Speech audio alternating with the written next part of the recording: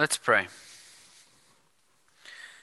Heavenly Father, your Son Jesus Christ told us that anyone who has ears should hear, and yet we are often so deaf and blind to your many graces and many mercies in our lives. And I pray, Heavenly Father, that you would open our eyes and our ears to see the kindness, the generosity, the grace with which you deal with us. And in seeing it and hearing it, you would transform us, and you'd fill us with joy in our obedience. That we would not begrudgingly obey you or follow you, but we would do it with great fervor and with great joy. I pray you'd begin that work now. You'd begin to open our eyes and our ears now. That we would see Jesus, the grace that comes to us in him, and we would be changed. May the words of my mouth, the meditations of our hearts be pleasing in your sight, O Lord, our rock and our Redeemer. Amen. Well, this is now the second Sunday of the liturgical season of Epiphany, the season in which we Gentiles discover Jesus the King. Or to put it perhaps a bit more personally, we discover Jesus our King. For it turns out, as the wise men discovered in Bethlehem, that Jesus came for all of humanity and not just for the Jews. The entire world belongs to him. And he now reigns over us from his exalted position in the heavens, beyond the influence of all earthly powers and authority, beyond the reach of death even. He is the supreme and eternal King. And during Epiphany, we are getting to know him better because we live in his kingdom now. And it's our duty to serve him with joy. We're getting to know him better by spending our time in Matthew 13, a chapter that is full of stories that Jesus tells about his kingdom. And in each of them, he compares or likens his kingdom to something that teaches us about the nature of his kingdom. Last week, he likened his kingdom to a sower and various types of soil. And this week, he continues with the farming imagery and likens his kingdom to a field in which a farmer sowed good seed. But when the seed began to grow up, it became apparent that mixed in with the wheat were many weeds. And this was distressing to the hired hands who most likely planted the crop. And so they approached the farmer demanding an explanation and requesting advice for next steps. And it's in this dialogue between farmer and hired hands that we will spend our time searching for Jesus' meaning in telling this story.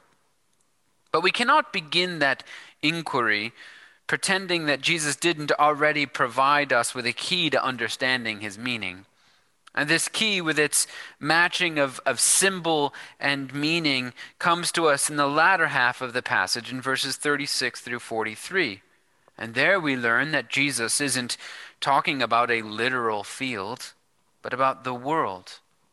He's also not talking about literal seeds, but about the saints.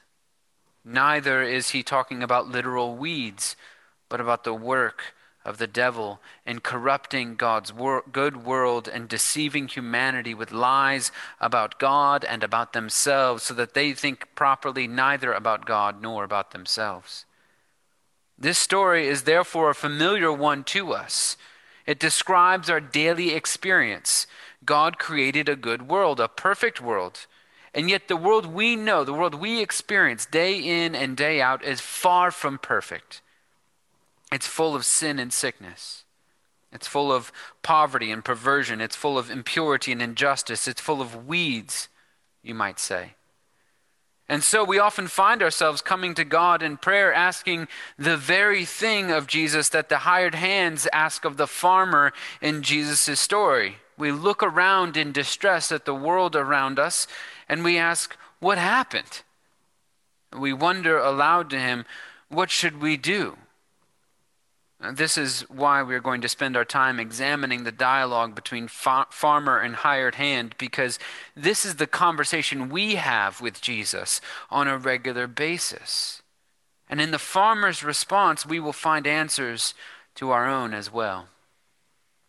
Returning, therefore, to the first half of the story, it's almost as though we are looking into a mirror as we read about the first impulse of the hired hands upon discovery of the weeds in the farmer's field.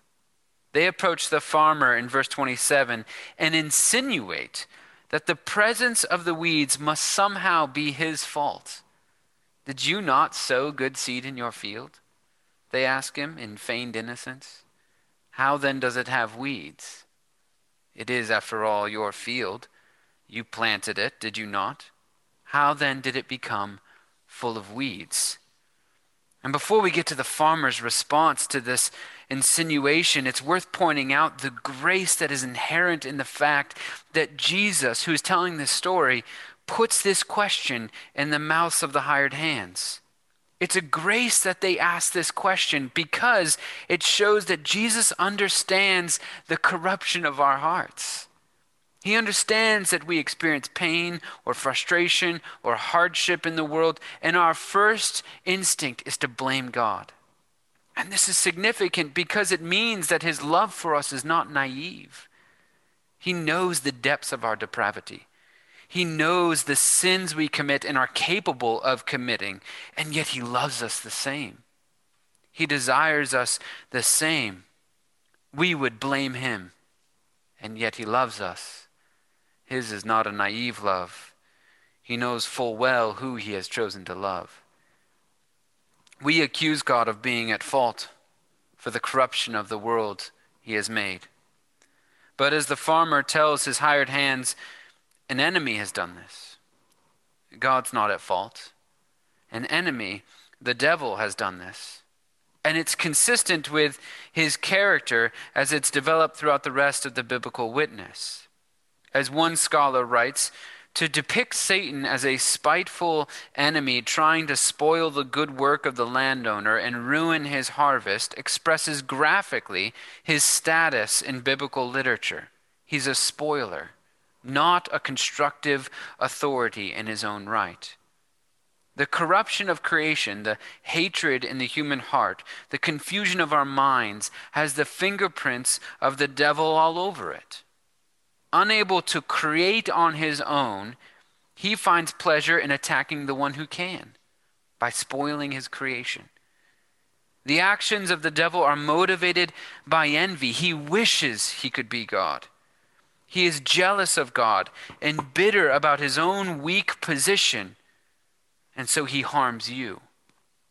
You are his way of getting at God, and if he can grieve God by first afflicting you, but then making your first thought that God is to blame, then that is a double win. What a joy that is to him. He is our real enemy. And let us never forget this and point our finger in the wrong direction.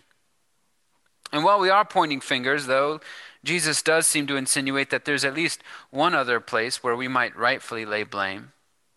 The story Jesus tells does not attempt to explain all the details of how the devil has been allowed to gain access to God's world in the first place. But it does suggest that if we're seeking to assign blame, then we must be ready to assume some ourselves. The story explains in verse 2 that it was while the farmer's men were sleeping that the enemy snuck in and sowed the weeds.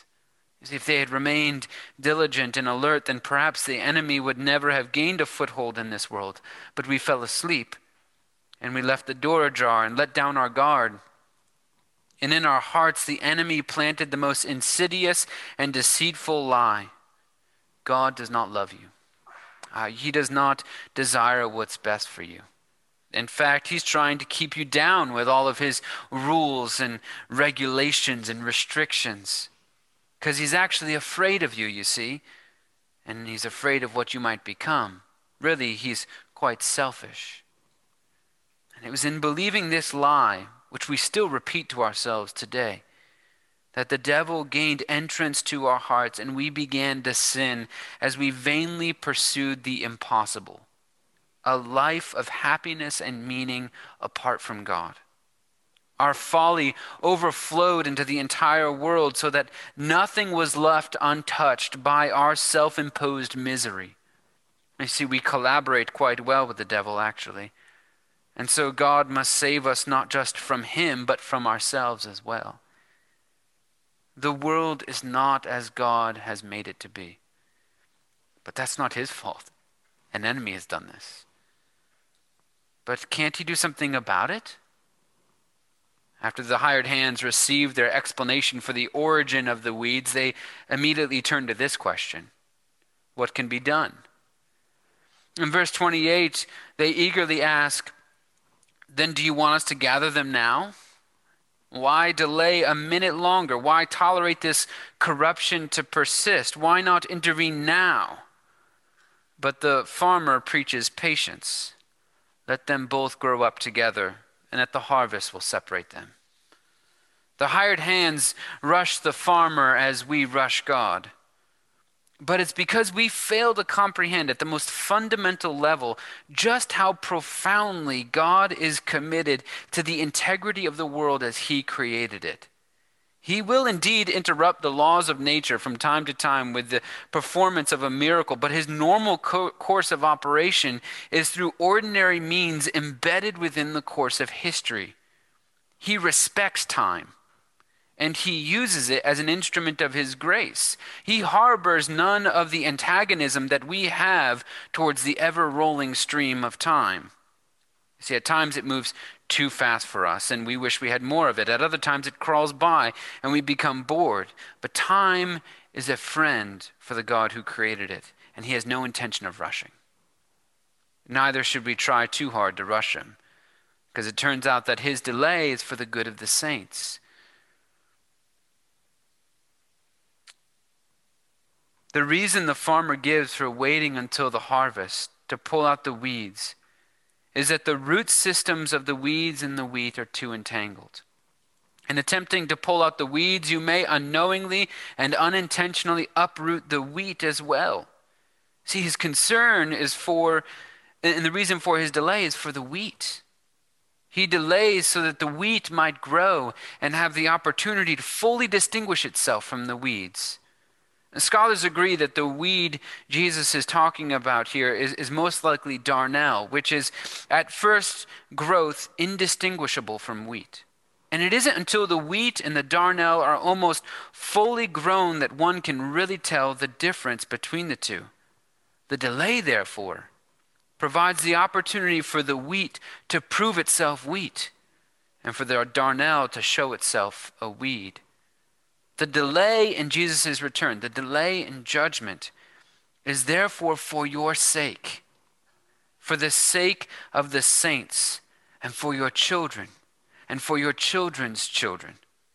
He's waiting so that you have opportunity to repent and to prove yourself wheat worthy of the kingdom.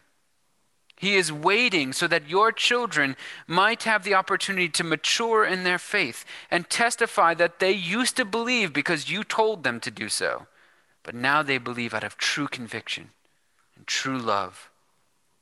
He is waiting so that your grandchildren and your great-grandchildren, yet unborn, might come to him. He is waiting so that your neighbor living next door to you, in total ignorance of the love that Jesus has for her, might yet come to know him and to live in his love forever. The delay, therefore, is grace, and it means opportunity. Everyone thought that when God came to earth, it would be in judgment. But God came to earth, and he came full of grace. Jesus Christ came offering grace and forgiveness to everyone who followed him in faith. He did all things for us. He was obedient for us, and he died our death so that through faith in him we might be forgiven and made perfect through his grace.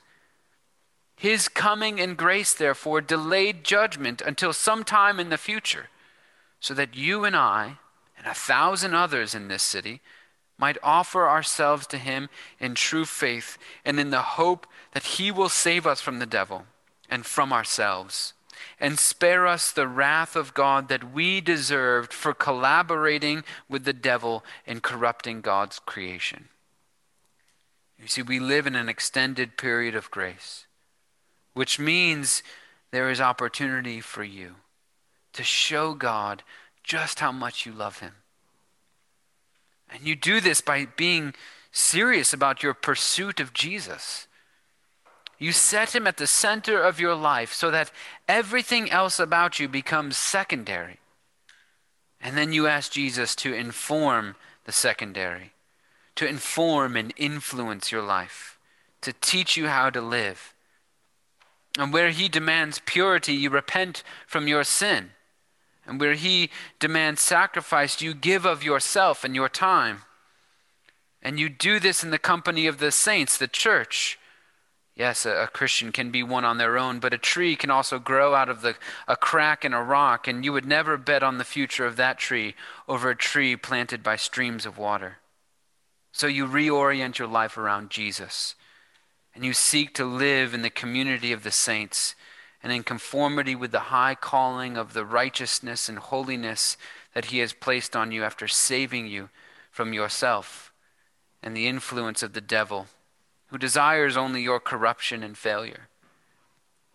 This delay means opportunity for you, for your neighbor, for your children and your children's children. As the author of Hebrews writes, as long as it is today, there is still time to enter into his rest. And there is opportunity for the many people God is in secret drawing to himself in this city. They are there. And it's called today still. There is still time to enter his rest. But do you care about them enough to make the grace of Jesus Christ known to them, to seek them out, to find out where they are, to go and eat with them?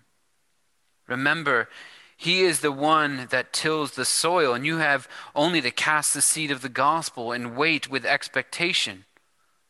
So let us not waste this dispensation of grace in which we now live, because, make no mistake, Jesus will come in judgment still. He cannot stand to see the corruption of his creation. And eventually his patience with the weeds will run dry. In the end, he will remove the weeds in judgment, and he will establish his kingdom on earth as it is in heaven. The earth will be made new and glorious as he designed it to be from the beginning. The devil himself will be defeated forever. And the lies of the devil will find no fertile soil in our hearts any longer. For we will know beyond the shadow of a doubt that he loves us and desires our good. We will know that apart from him we are nothing. And we will rest in our sense of dependence. We will be happy. And every moment of every day, we will praise him for waiting for us, so that we might experience his glory and the glory of the world he created for us to enjoy. In the name of the Father, and of the Son, and of the Holy Spirit. Amen.